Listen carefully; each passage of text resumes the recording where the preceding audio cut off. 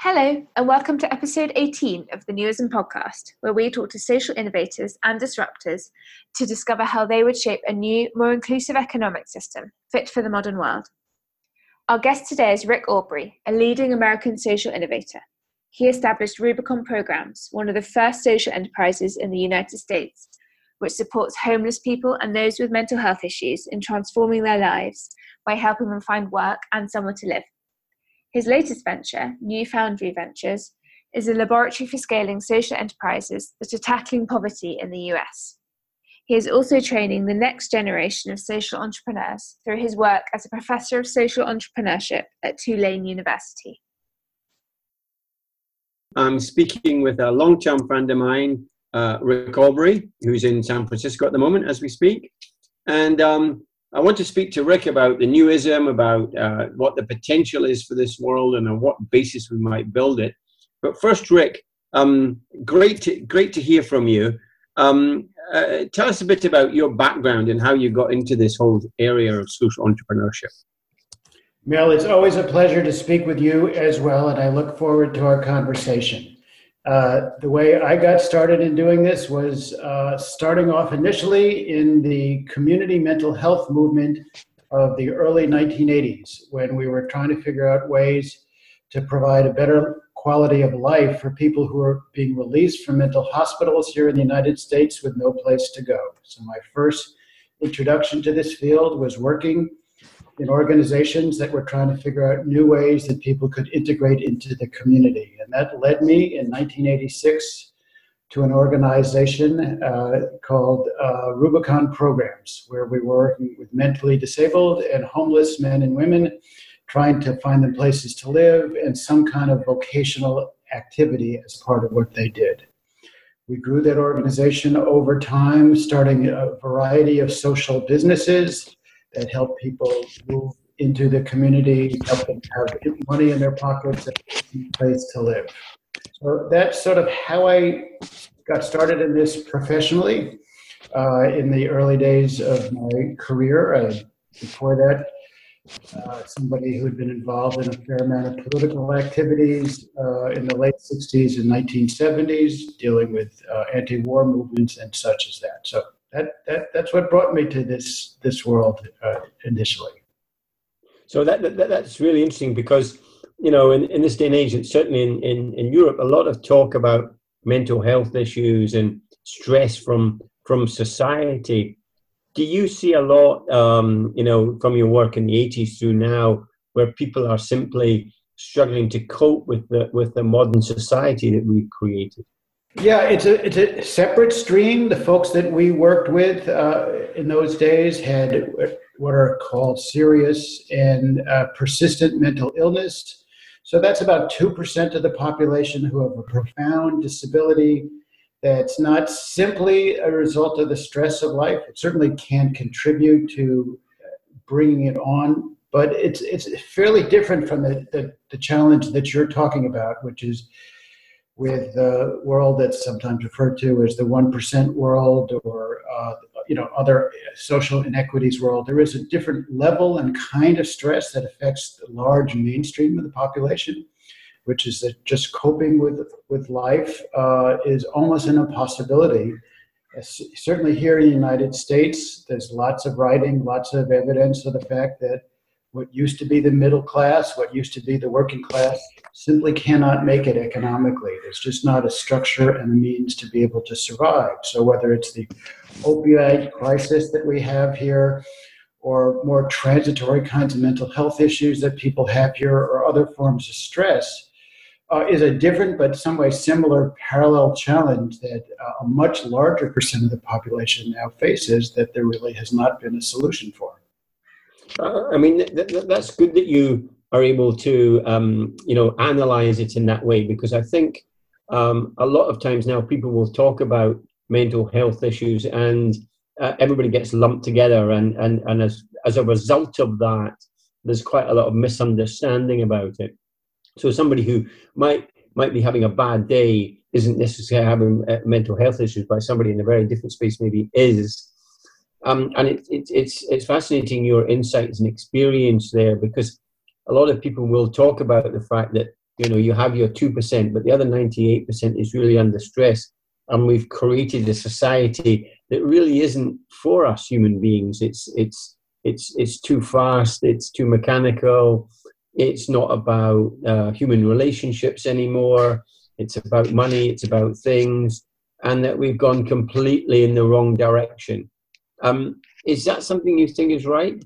Well, I think as usual, there's a lot packed into what you say. Some of it is just you and I are getting old, and the kind of way the world operates now, the technology of the world now, the way that our kids think about things is fairly different from us, and that's probably a good thing. So while, those Luddites of us say, why don't you read a book? Why are you always looking at a screen and things like that? Might have a combination of some truth. There's also a little bit of an unacceptance of the fact that the world is just changing. People ride in cars rather than ride on horses. There's no more buggy whip industry. Not all of these technological changes are necessarily a bad thing, but all of this gets compressed into this challenge that we face, that not only is the world faster, not only is there more technology, less human contact, not only are there both advances and losses as a result of the fact that information is so accessible, but parallel but almost separately from that is the fact that the people who are inventing the new world are reaping the rewards of it at such an unfair balance, with so much wealth flowing to so few who are significantly young, that there's such a huge displacement for folks who just want to get up, do a job, have a life, have a family, and their life, that doesn't exist anymore. That all of these things are happening simultaneously. That how we live our lives, how we relate to each other, how we have economic stability, how we have loyalty to an organization or a community that will sustain us as long as we do our part.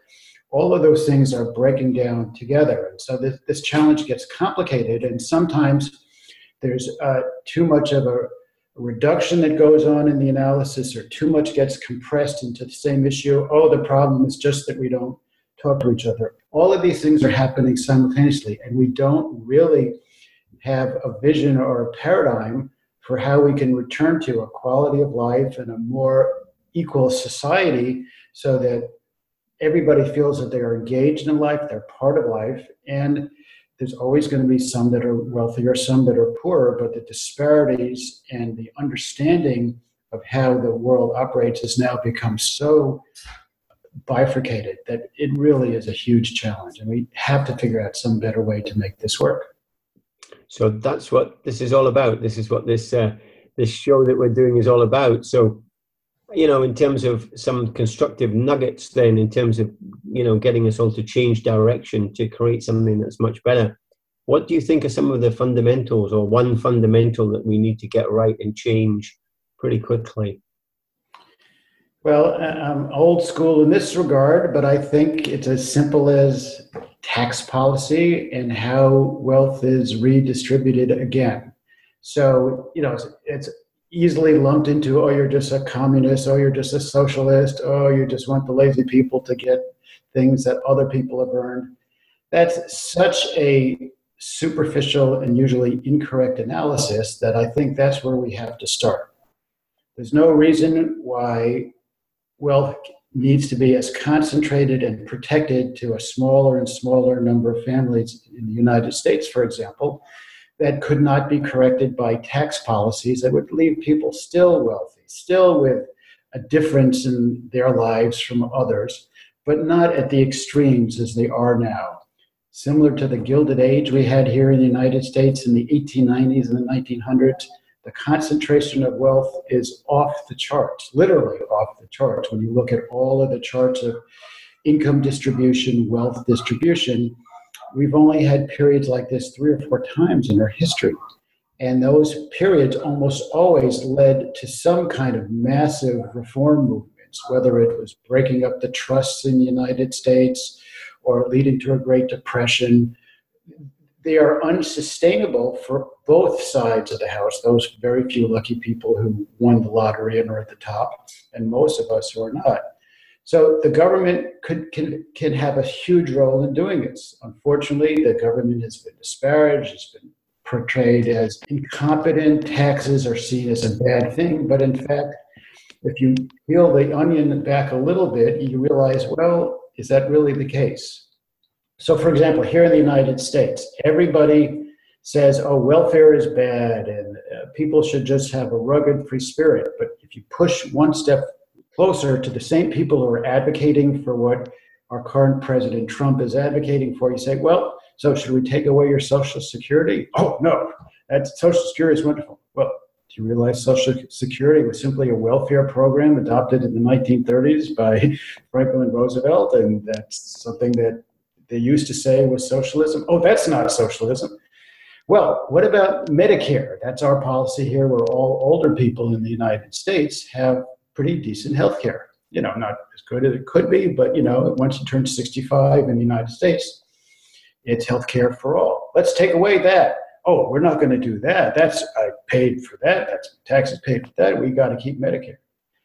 We even start getting to this current huge dramatic issue in the United States, what's sometimes called Obamacare, the Affordable Care Act. Huge opposition. That's what got Trump and Republicans elected. Well, should we do away with Obamacare? Well, the tide has changed. It's now 8+ years. Most Americans like the core of Obamacare, that in fact people should have these things. So if you peel the onion back a little, half a step later, well, what do you think pays for all of that? Well, it's taxes. Well, I want that. Well, don't you think that people who are extremely wealthy ought to pay somewhat more taxes so that Social Security could be stronger, so that Medicare could be better, so that Obamacare could fix many of the glitches that are in that? Oh, well, wait a second. Maybe they should. So again, if you ask for the one thing that we could do, if you simply started getting at the tax code in the United States and made it a much more equitable system and made it possible for more of that money that's getting aggregated in a few hundred families in the United States and had it dissipated so that more people could benefit, there's one thing immediately that could be done. It's going to require a political movement. It's going to require political education. It's going to require informing people about why it's in the best interest of the much larger general population to have a more progressive tax system. Anyway, I'm going on and on, but there's what's the one thing we could do that would have a big impact? There's one thing. Well, I mean, that's fascinating because lots of people, when I ask that question or talk to people about it, tax doesn't come up. But actually, when you push back on it and say, well, we don't have any tax, what's the alternative? People are struggling to come up with an alternative. But let me ask you kind of a connected question with that then, because another challenge in the world, not just the US, everywhere now, government seems to be in disrepute, and the governments are the people who collect the taxes and then spend the taxes. And it seems that the kind of whole trust has broken down with politicians and governments and indeed leaders, if you like, and people are looking around for leaders. So it's almost like, well, if we're going to get the tax, if we agree with you and say, well, that's going to be a cornerstone of this new ism, another one surely has to be that we're going to have proper government. And how do we get to that? Well, part of it has to do with somehow getting past what we experience, at least here in the United States, which is partisanship to the extreme, where everybody is vilifying to such a huge extent the other that it leaves everybody feeling, a pox on both their houses. They're all bastards. Government can't work. And, government is never going to be perfect. Government's never going to be efficient. It's always going to be messy. It's never going to be great. And you can always find some pockets of, really bad government performance. I think we just have to accept that we want to get to a better than average mediocre government that does enough to take care of what basically is essential in terms of making sure that nobody starves on the street, that the trains run on time, that the roads are working, that the police don't shoot innocent people. I mean, all the sorts of things that, are in the realm of improving how government operates. And stop vilifying, those government employees are lazy. Most government employees I know are not lazy.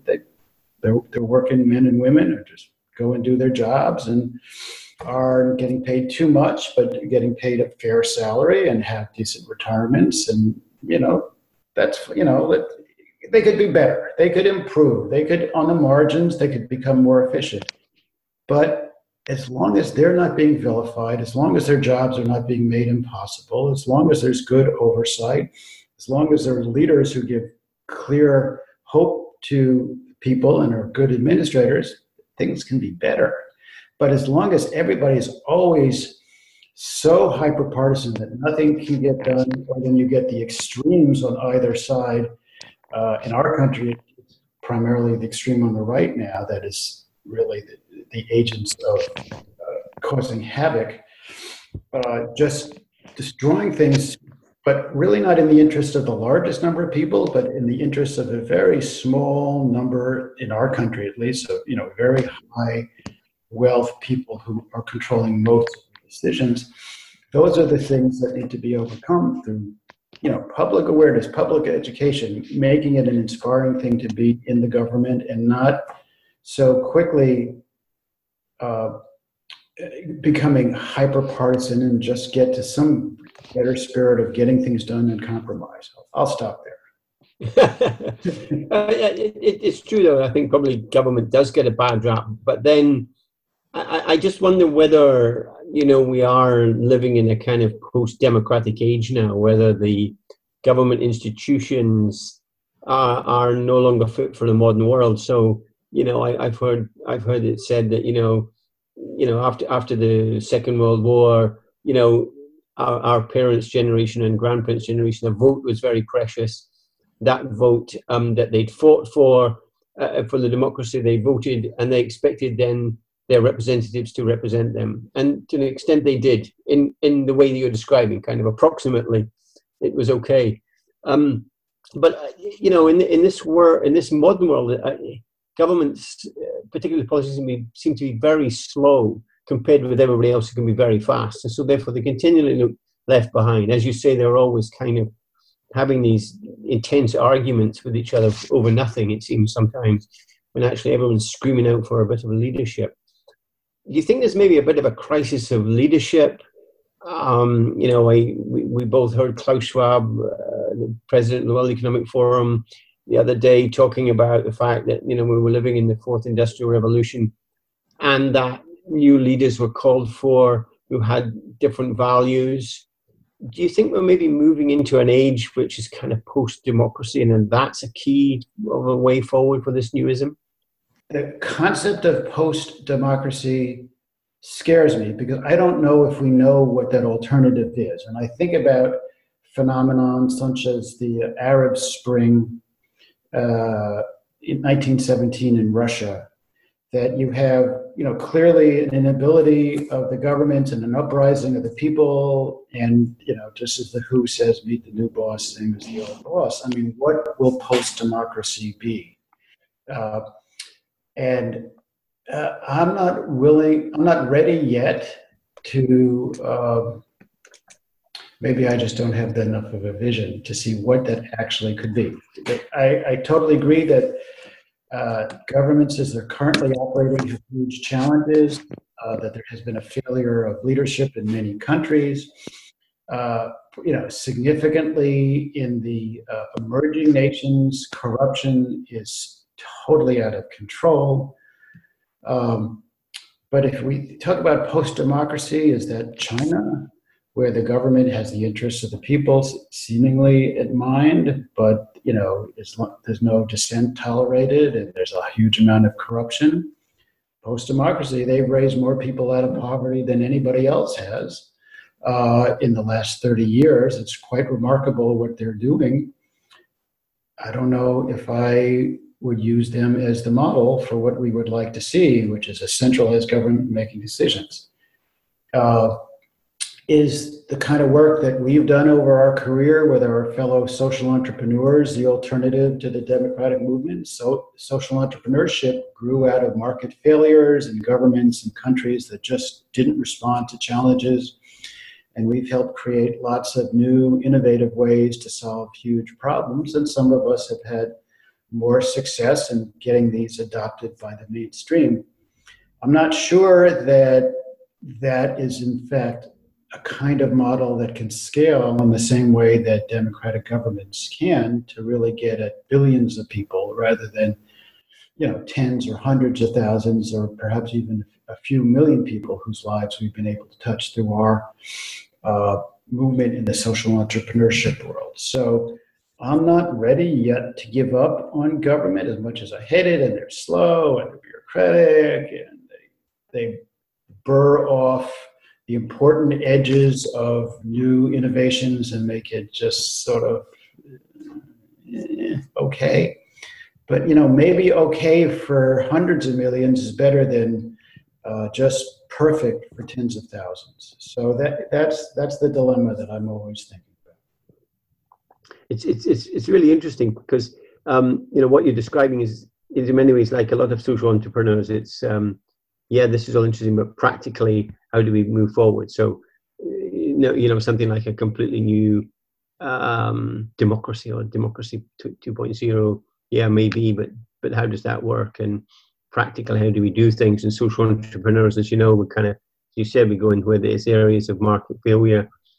But I guess my kind of bit pushback to you is that it seems to be we've got market failure everywhere. And people are looking around, and the notion of then that we're potentially living in the fourth industrial revolution has been described. The thing about revolutions is I don't think you're in the revolution at the time. It's only afterwards. So that the last industrial revolution, people didn't know they were in the middle of it. It's just the factories were being built everywhere, and steel and coal were being produced, etc.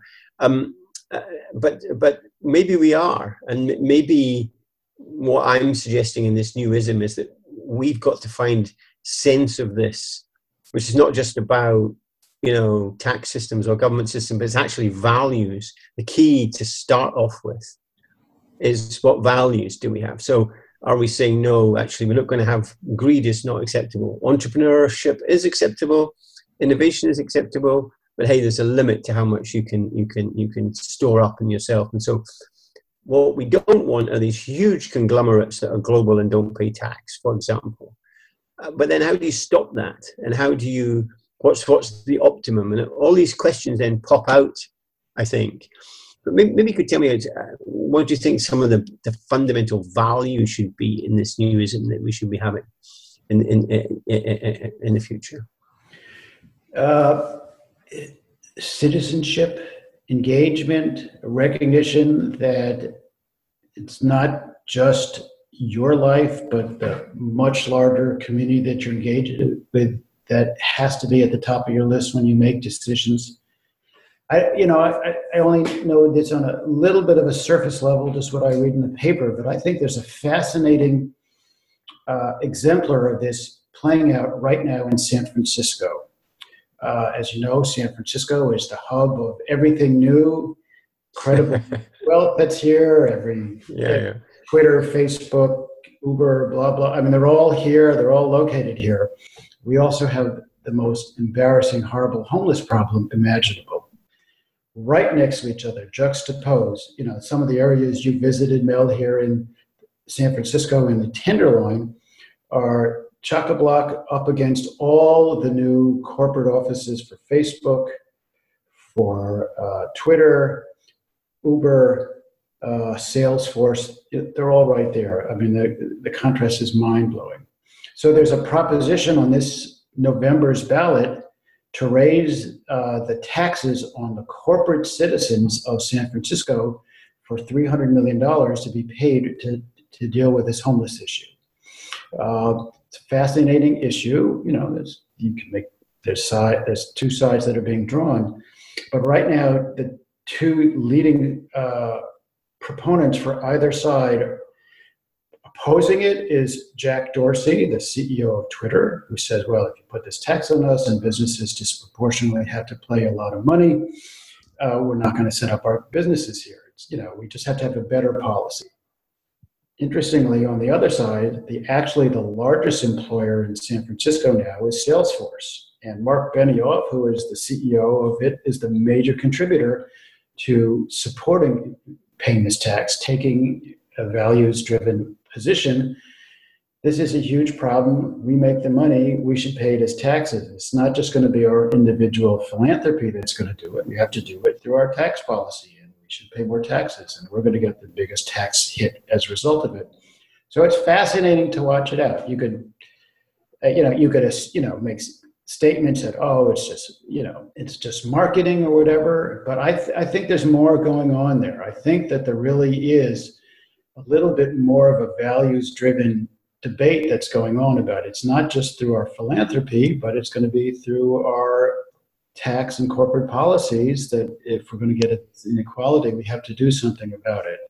So I think you're absolutely spot on about values, which start on an individual level, and then what do you do with them and how do you impose them?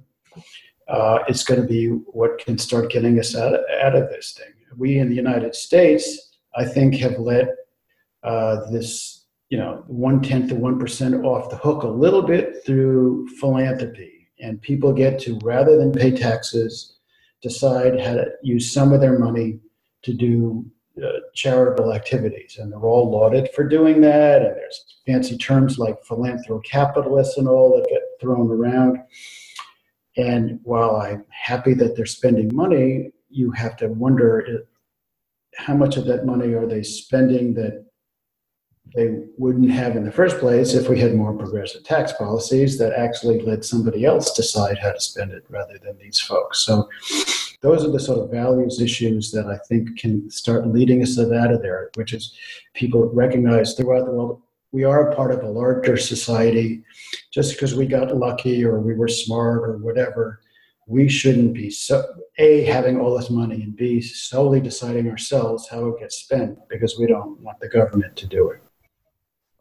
So I've not heard before ever a situation where you have two large corporates taking opposite positions. Normally, as you know, it's a kind of would be a large corporate against charity or NGO or a political group of people, but two corporates arguing with each other about how best to tackle what is extreme poverty, and I've seen that in the Tenderloin, as you say. That is absolutely fascinating. And it's as you say, if you're having these values-based discussion, then other people can easily get involved in this discussion. You don't have to be on one side or the other, but you can start to say, yeah, what's this all about? My position is as you'll know, is I take a view of there shouldn't be any homelessness in the world anyway. So how on earth in a rich city like San Francisco are there homeless people there in the first place? So how do we make sure that there aren't? Because we've got the wherewithal, and particularly in a city like San Francisco, the huge intelligence create all these corporates and all these genius technological advances. So I find it that's really heartening to hear that discussion is going on actually, Maybe I need to get Mark Benioff on this program and kind of talk to him about it.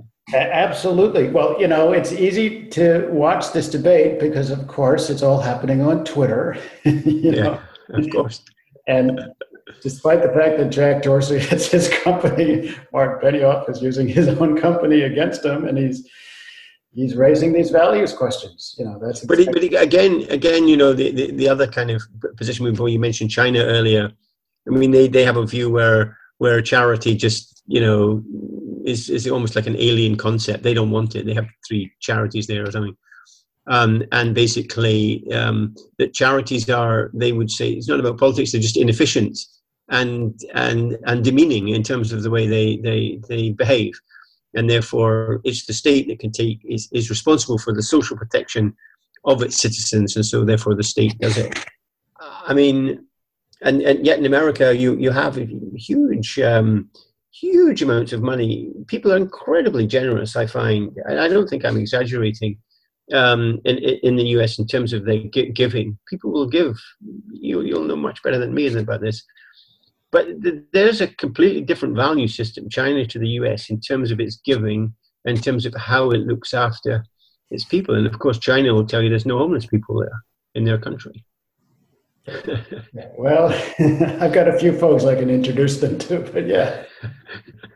Yeah, but I do find that values discussion is at the kind of core of it. And there are others as well. I mean, I don't know what we haven't talked about community, and a number of other people I've spoken to have said that at a core has to be community. Would you agree with that? What would you think? What in your mind does community mean in this modern age? I would agree. It's just as you answered your own question. What we romantically think of community and what community is now is much more complicated. There's no more village green preservation societies that I know of. Probably there's no more village greens for all I know. The whole idea of creating, being part of something that you took pride in, that was civic, that had a lot of folks that you even know tangentially, but that you identify as part of a community, is very missing in most of our lives. I mean, the communities that I have, and I'm sure you do as well, and many folks do, are communities of folks at work. You have some camaraderie with folks at work. Those of us engaged in sports to some extent, there's a great community of the people that we do our sports with. In my case, the guys I bicycle ride with or whatever, and that's a lovely community of people where it doesn't matter what work you do, or, we've got Democrats, Republicans, all sorts of folks all mixed up, but we just spend a lot of time together and have, respect, and we'll do anything for each other. And, something happens and you're there. There's less and less opportunities for having those kinds of communities. And I think finding ways to get back to that is important.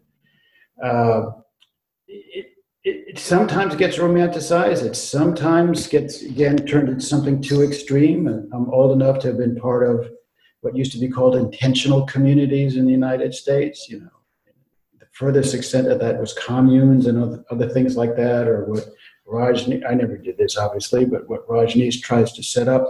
So you can over-romanticize it, and you can force community, and you can have both this sort of dreamy, ideal thing, and then take a little bit too much, take it too far, because those are too hard to maintain. But like everything else in life, there's a happy medium somewhere of more natural communities where you have some, shared self-interest, and you go out of your comfort zone a little bit to do things with other people, and you enjoy it, and everybody benefits of knowing that. And that's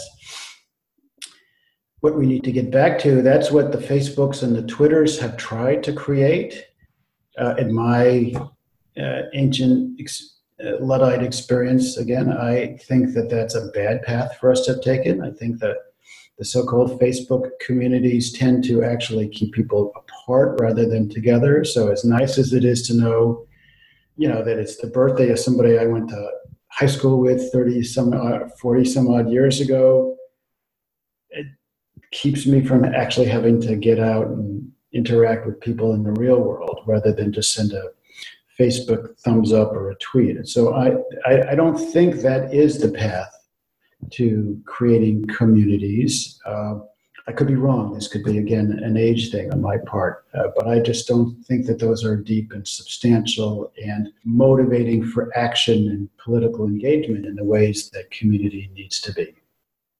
So one core thing could be about where no matter where our technology is, it's about people being together is a key thing in whatever, in work or in neighborhoods or wherever, sharing interests and supporting one another, family units and so on is critical. It's about human interaction. It's key. One other area, because I know you've been involved, particularly in your recent years, is kind of in education, and where's education in all this? In terms of this incredibly fast-paced modern world, have we got the education right? Because it seems that, once again, Klaus Schwab and talked about, the talent. It was what we needed was talent now. That was going to be the thing that was going to be key. It was about identifying and raising talent. What about education? Is it like government as well, kind of getting left behind here and in the dust as everybody else moved on? And don't we have an obligation to educate people to be part of what's happening?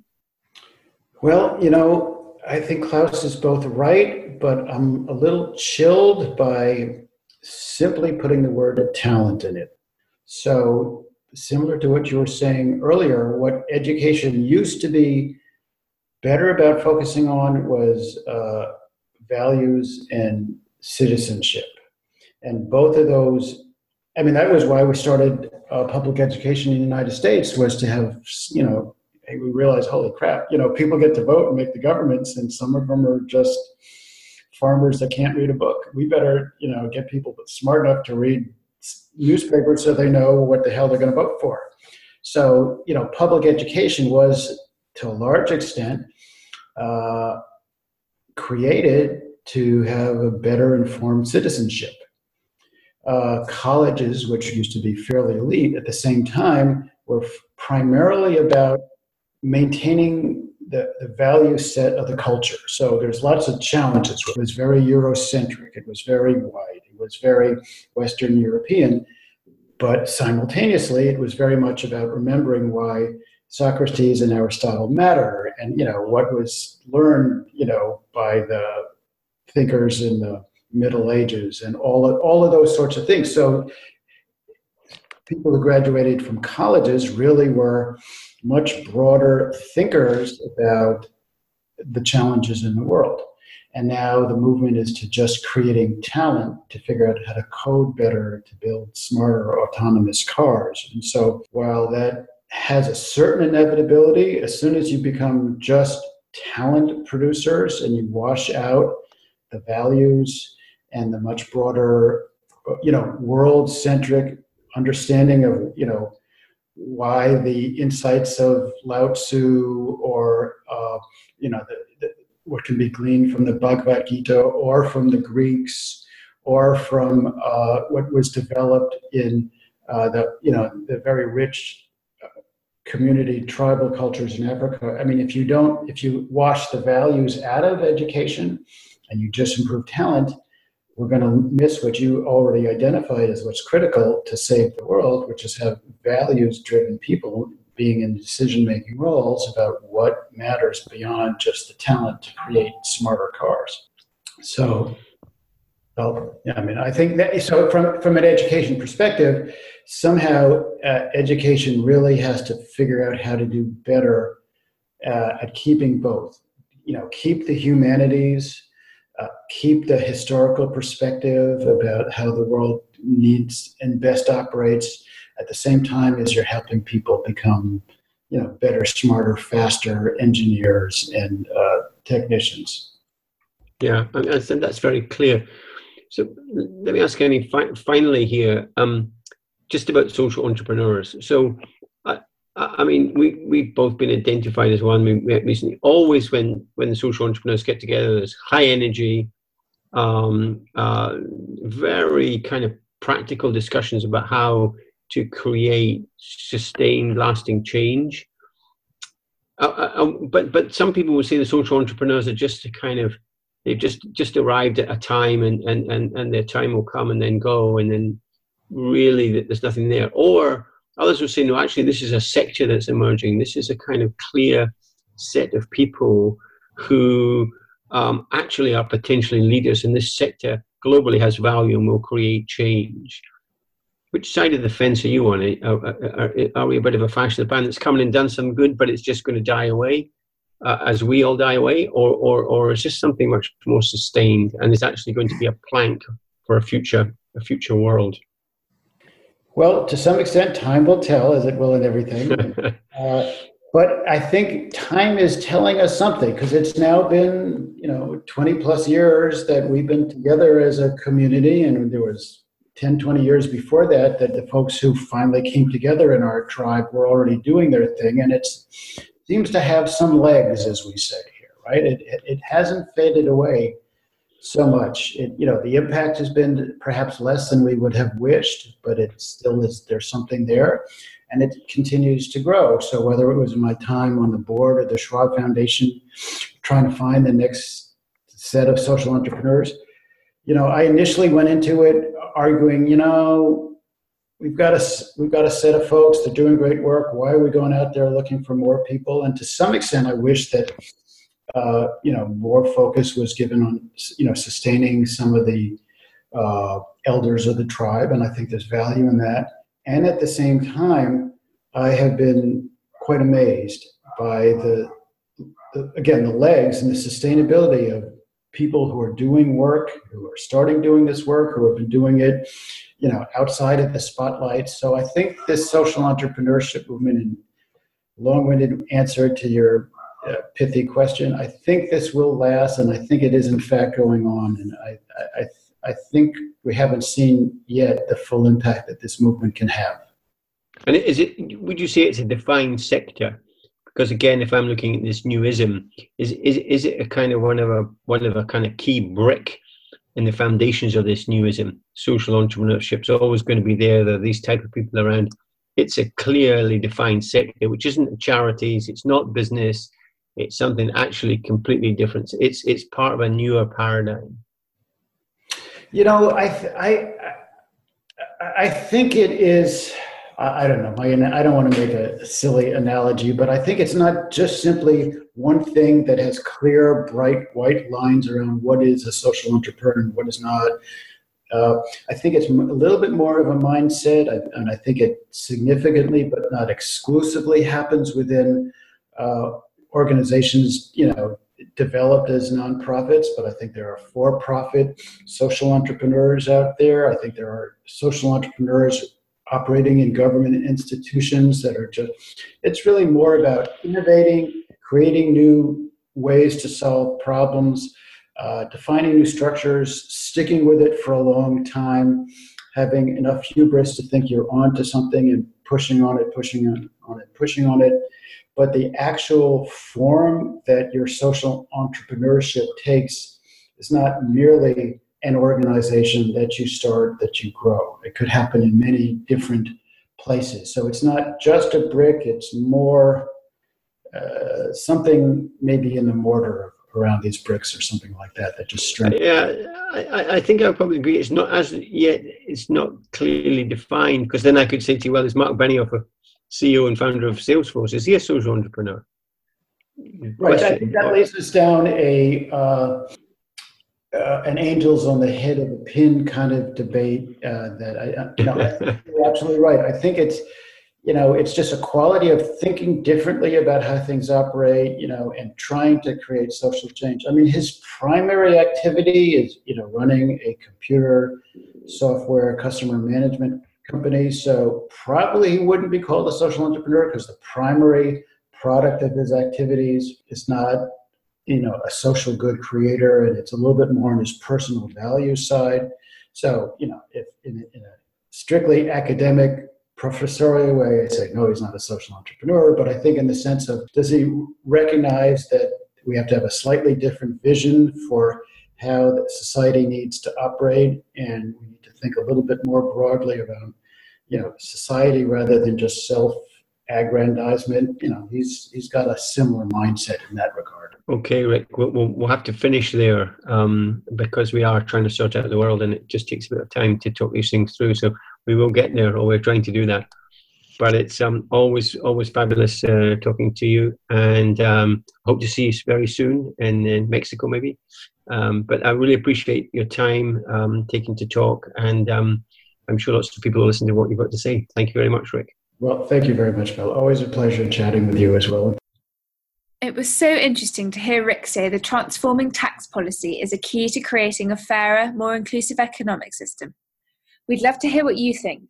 Let us know via Twitter @NewismTalks or via our website, newismtalks.com.